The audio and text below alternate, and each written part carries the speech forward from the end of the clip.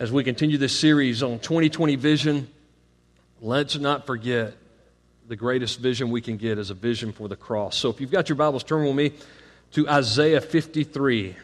Isaiah 53, as you're turning there, let me reiterate what Pastor Ben said. A big welcome to our guests. And this morning I've met guests from all over the place, as far away as Ohio and around the state of Georgia. So glad to have you with us here in worship at Trinity this morning.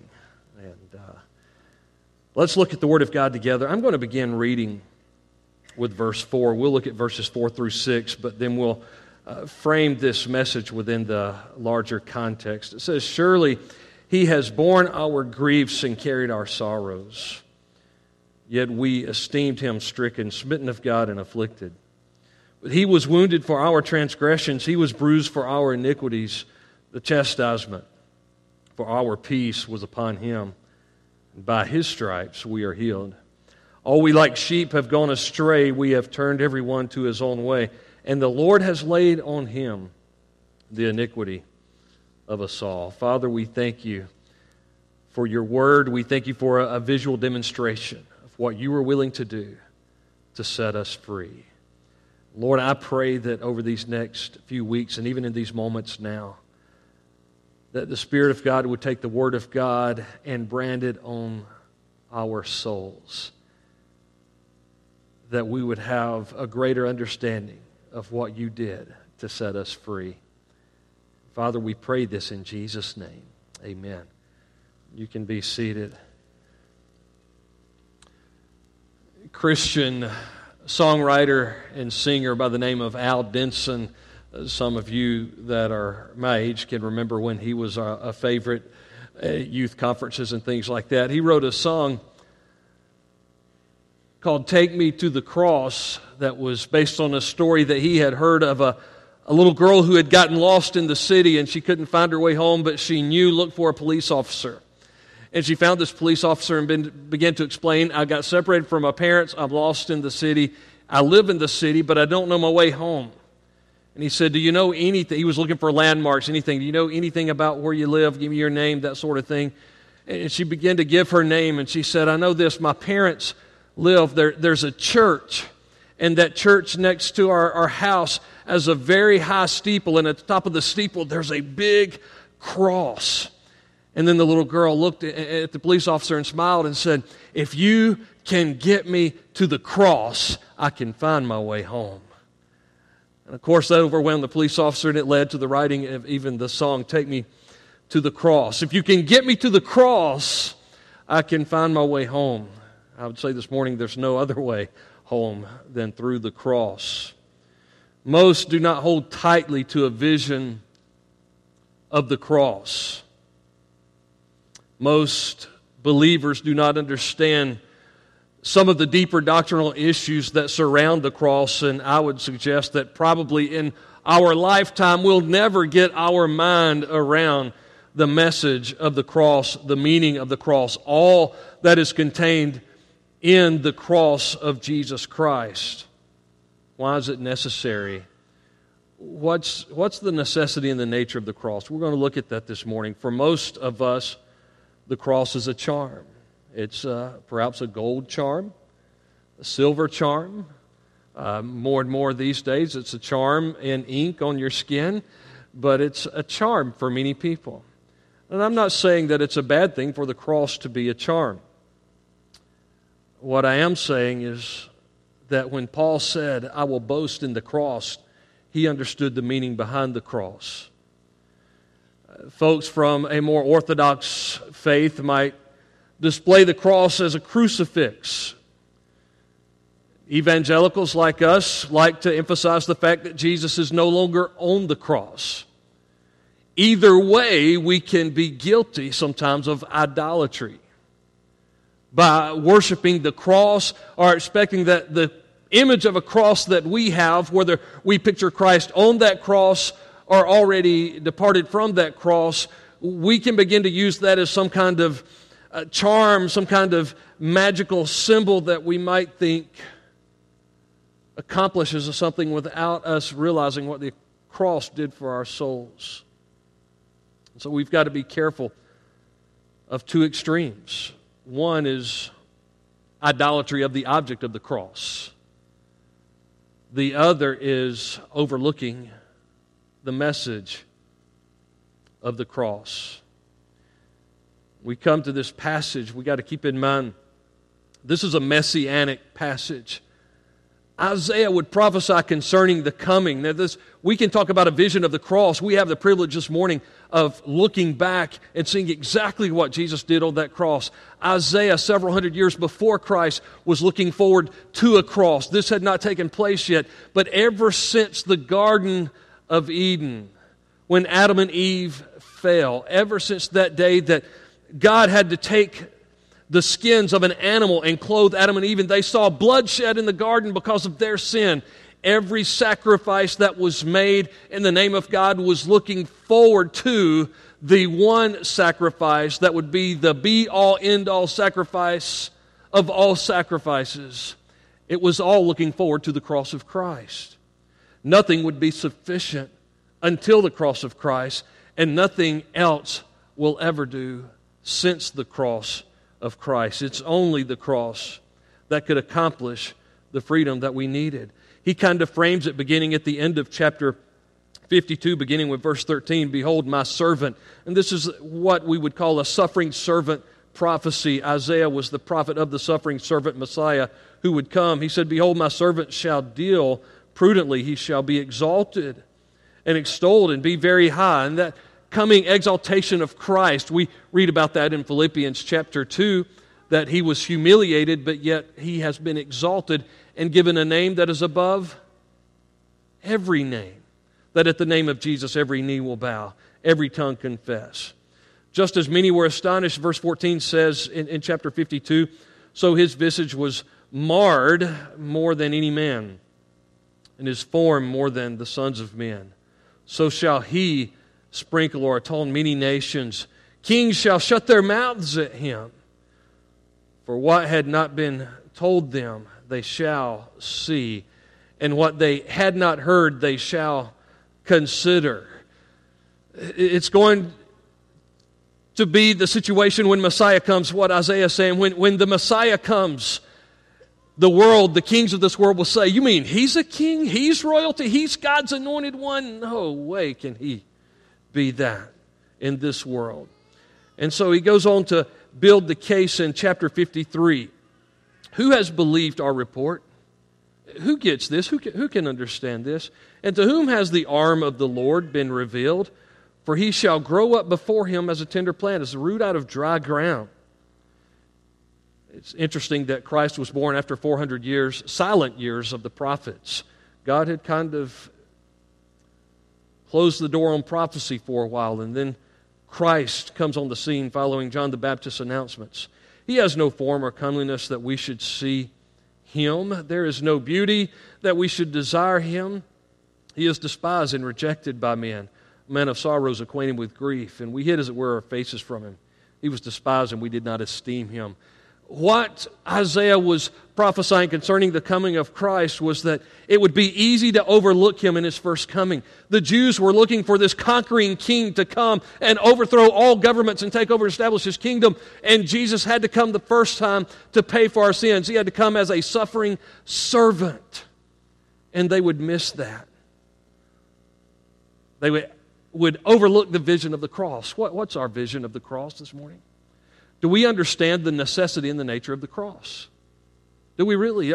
Or do we just know a few songs about the cross? We sing a few songs about the cross. We find inspiration in the cross, motivation from the cross, but we really don't get the message of the gospel in the cross. So I want us just to break it down into two aspects, the necessity and the nature. The necessity of the cross, why was it necessary? And the nature of the cross, what was it all about? First of all, the necessity of the cross. Why was the cross necessary? The cross was necessary for one reason, the sinful condition of mankind. The sinful condition of mankind. Why did there have to be a cross? Look at verse 4. "Surely he has borne our griefs, carried our sorrows. We esteemed him stricken, smitten of God and afflicted." But he was what? Wounded for our transgressions. He was bruised for our iniquities. Chastisement for our peace was upon Him. By His stripes we are healed. He has borne our griefs and our sorrows, everything that we could experience in this life as a result of living in a sin-fallen world. And by the way, we live in a sin-fallen world. All of that was put on Jesus Christ when He was on the cross. I realize that people think they're being intellectual. They sound very educated when they come across in their humanism to make a statement like this. If there is a God and He is all-knowing and He is all-powerful and He is all-loving, then why would He let bad things happen to good people? See, that's a question of ignorance. It neglects to see the fact that we live in a sin-fallen world. And that's what Isaiah is pointing out here. We live in a sin-fallen world, and that necessitates the very cross of Christ. And by the way, anything that we can experience, anything we can encounter as a result of living in a sin-fallen world and say, that's not fair, that hurts, I don't want to go through that, I don't want to experience that. All of that was poured on Jesus when He was on the cross. He experienced the hells of this world and the hell to come when He died on the cross in our place. But it was our sinful condition that necessitated that. Verse 6 explains it very clearly. All we, like sheep, have gone astray. We've turned every one of us to our own way. Paul said it this way in Romans, that great dissertation on salvation and the cross. Paul said in Romans 3:23, all have sinned and come short of the glory of God. Everyone who has ever lived is a sinner by nature and by choice. We were conceived in sin from the very moment we were in, even though the psalmist can say, King David himself could say, I was fearfully and wonderfully made. God put me together in my mother's womb. There is part of that imago Dei that is badly marred, but still there. We are God's precious creation. But David would also say in Psalm 51, I was conceived in sin. I was a sinner before I was even born into this world. You ever notice you don't have to teach kids how to sin? You don't have to say, well, let me today show you what a lie is so you'll know what not to do. And that just comes natural.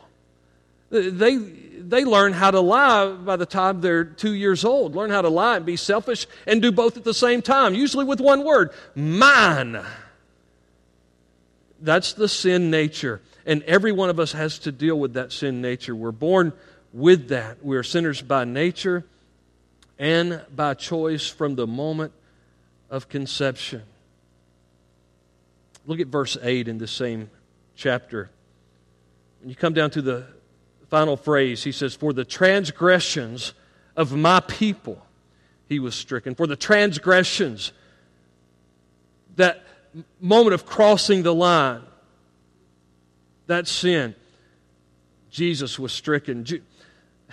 The Jews are included in this when He says, my people. Who are my people?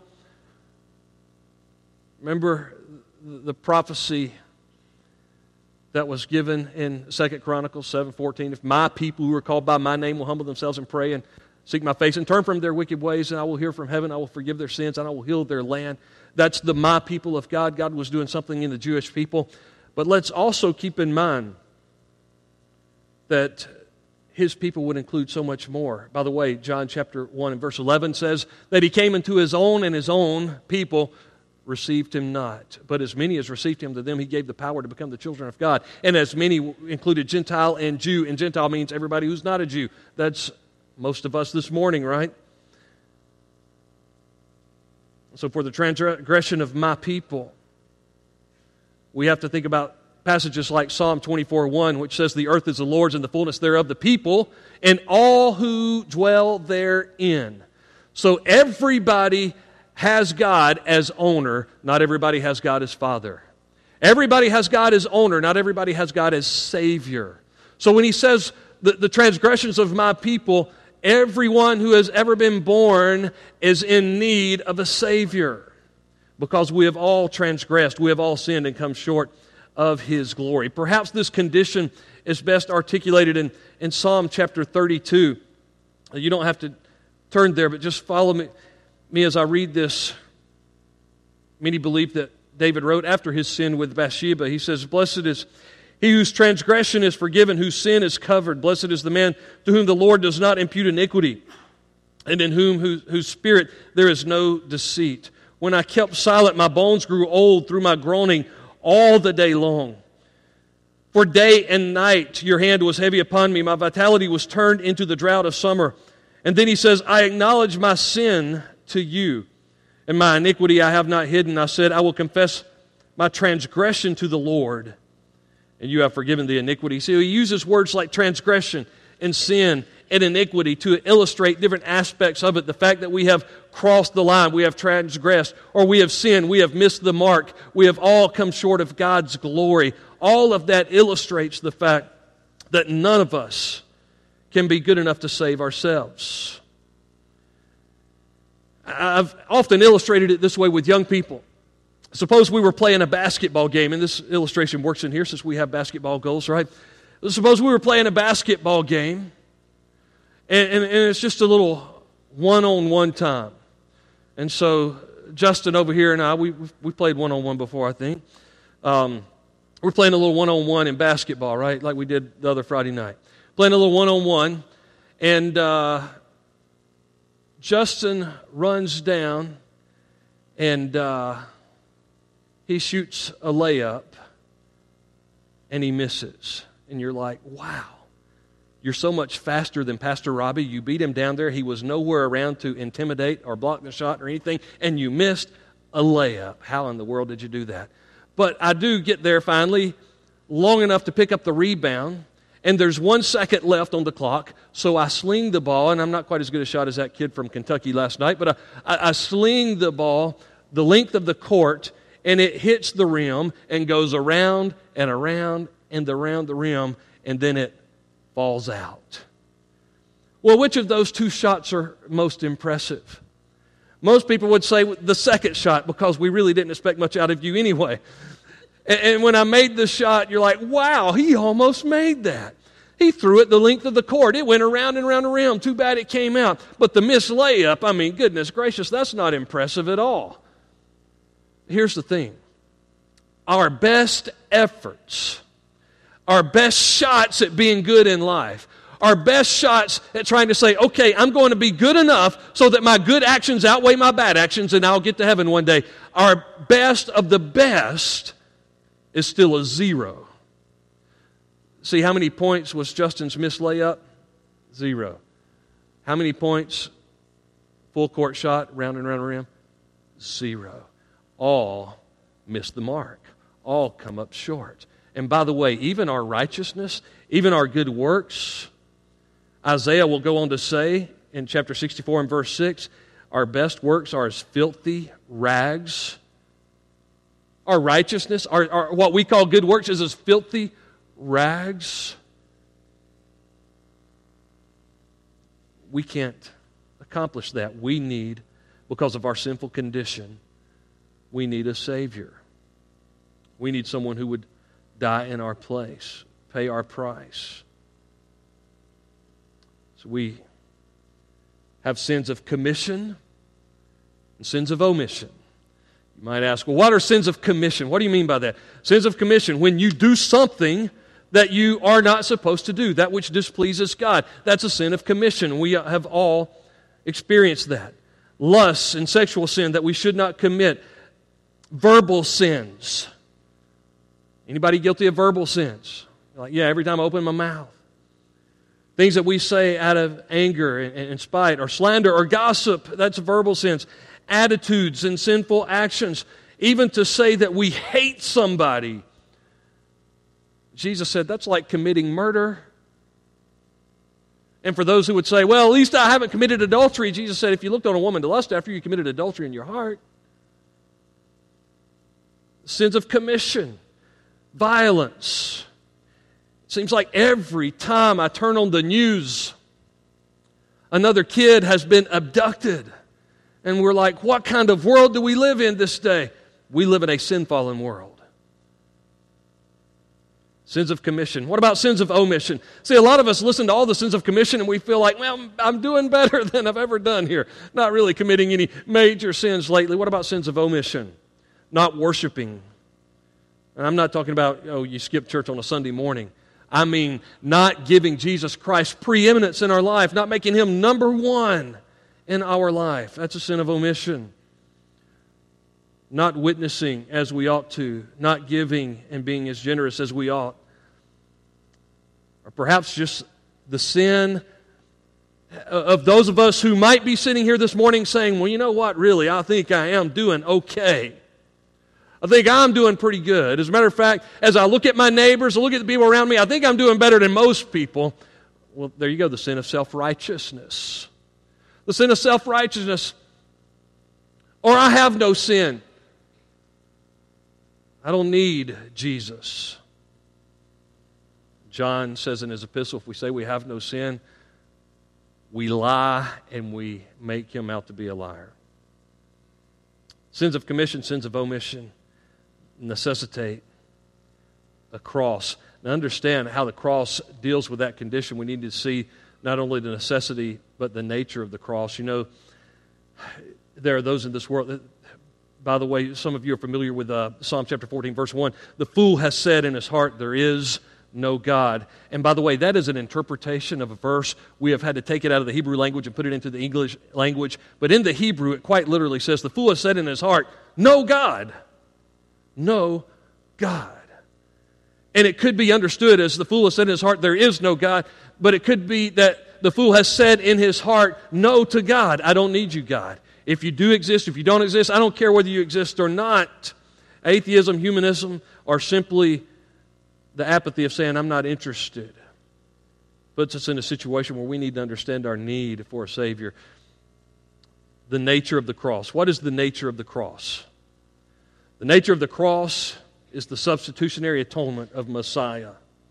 The substitutionary atonement of Messiah. What in the world are you talking about? A substitutionary atonement. That sounds like theological terms, and a lot of people today will even tell pastors, hey, with the congregations these days and trying to reach young people in the next generation, don't use theological terms.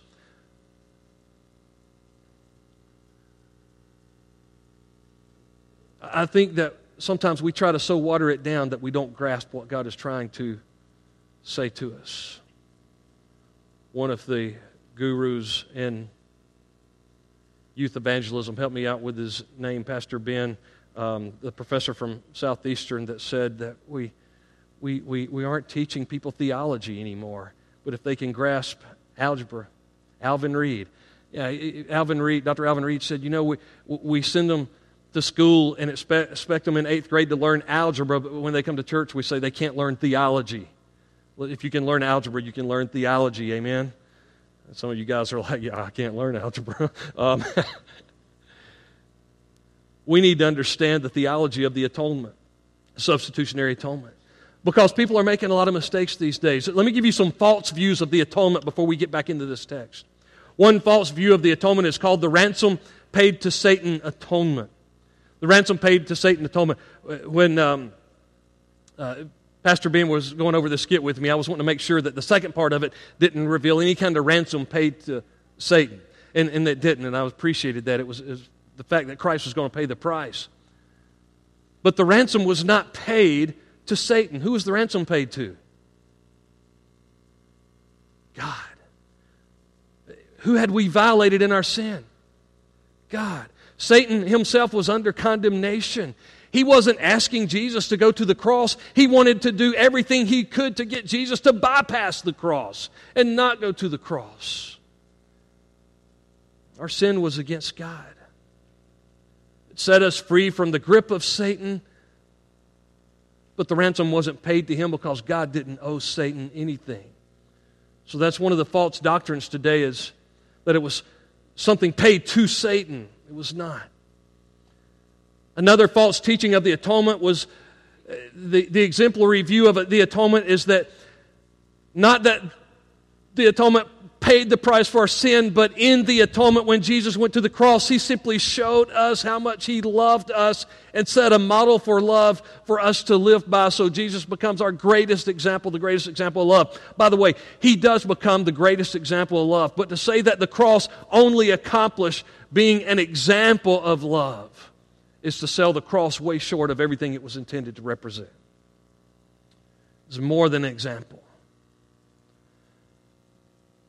To say that the cross was one way among many for forgiveness. When you say, well, what are you depending on for salvation, for forgiveness, to get into heaven one day? For us to say, well, I choose the cross. Other people deal with their sins in a different way. But all ways, as Oprah would say, all ways basically lead to the same God, right? Any road takes you to the same place. That doesn't make sense. Using a map, it doesn't make sense reading my Bible. All roads don't lead to the same place. There's one way. We sing that song as a kid, right? It's still true. There's one way to peace. Remember the peace sign? A few of you that are older than me remember that. One way to peace through the power of the cross. His banner over me is love. Remember that? There is one way, and that's through the cross. Another false view of the atonement, really a couple more views that could go to some extremes here. Some say that the atonement is universal in application. That means that because Jesus Christ died for the sins of the world, that everybody's sin is atoned for whether they believe or not. The application of the atonement is only for those who receive the message of the atonement by faith and give their lives to Jesus Christ. So there's this false doctrine of universal application of atonement. Because Christ died for the sins of the world, the atonement automatically applies to everyone. But the other extreme to that false doctrine is this extreme: well, if the atonement is only for those who believe, then it was limited in power. And so this idea of the limited power of the atonement, that there was only enough of power in the blood of Christ and His atonement for a certain few. Listen, my Bible says, whosoever will. That God is not willing that any should perish, but that all come to repentance. And so we can get into these extremes of universal application of the atonement or limited power in the atonement. But in the blood of Jesus Christ, in His atoning sacrifice, and in His death, He died for the sins of the world. That atonement is only applied to those who receive that by faith. Now, Isaiah prophesied this vision of Messiah dying our death, substitutionary atonement, meaning He died in our place, a death we deserve. Look at verse 4 again. Jesus bore our sin. Verse 5, He was wounded, He was bruised, He was chastised. By His stripes we are healed. Now, I realize today that there's a discussion about healing in the atonement. Here's what I believe about healing. Jesus, by the way, people were healed in the Old Testament. Jesus healed people when He walked on the face of this earth before He went to the cross. Jesus can heal people today. Jesus can work in your life and through you, and that's why James tells us to anoint people with oil to remind us, I believe. By the way, oil was used for two things, right? It was used for medicinal purposes, so don't buy into these philosophies that say, don't go see a doctor, just have faith. No, go see a doctor. By the way, Paul took a doctor with him. His name was Luke. It's good to have him around. Go see a doctor. Medicinal value. But oil also represented the Holy Spirit in Scripture. And so we anoint with oil when we pray for healing to remind us that the power is not our power. If there's anything that would really distract us from worshiping Jesus Christ and from His blood atonement, would be for the church to all of a sudden think, well, the pastor, he's the faith healer. He's the one that has the power. He's the one that, listen, if God does something, it's for His glory. It's under His sovereign hand because He can, because He's God. And we don't always understand why He chooses to work in some situations and not others. But I do know this: Abraham, great man of faith, died. Paul died. Paul prayed 3 times for a thorn in the flesh be removed, and it wasn't. So physical healing isn't automatic at the moment of salvation in the atonement, it looks forward to a day that one day we'll receive a glorified body and that we won't have to worry about disease or sickness ever again. That's what the blood atonement is accomplishing. So what this passage is talking about here is primarily spiritual healing. How do you know that? It's because of the nature of the Hebrew poetry and what he is saying within the context. Never take a text out of a context. He's wounded for our transgressions, spiritual. Bruised for our iniquities, spiritual healing. Chastisement for our peace was upon him, spiritual healing. By his stripes we are healed. How are we healed? We are spiritually made whole. The moment we get saved, we are justified, declared righteous, as if we had never, ever sinned. We're made a new person in him from that very moment. We receive him by faith. Look at verse 6. We said a moment ago it revealed the necessity, but I want you to see it also reveals the nature of the cross. All we like sheep had gone astray. We turned every one of us to our own way, but the Lord did what? He laid on him the iniquity of us all. Verse 7 reminds us that he went willingly to the cross. Jesus, on his way to the cross, would make this statement, nobody can take my life from me. I choose to lay down my life. He was the perfect Lamb of God, verse 9. And he had to be that perfect Lamb. It was the interesting thing about the whole incarnation from the very beginning. And I like what Pastor Ben said. I look forward to Easter. We should celebrate that big time. Easter tells us why Christmas was necessary. Why did there have to be a God-man? Here's the problem. Only God could pay the price for our sin. Only man owed the price. God would become man, 100% God, 100% man, so that he could take our place. He could be our substitutionary atonement on Calvary's cross. And we see it again in verse 12 as he kind of summarizes this. I'm still in Psalm 32.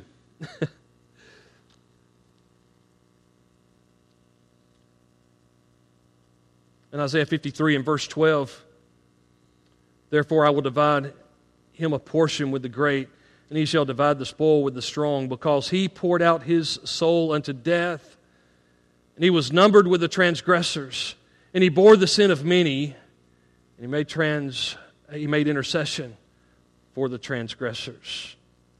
2 Corinthians 5:21, Paul summed it up this way: the Lord made him who knew no sin to become sin for us, that in him we might become the righteousness of God.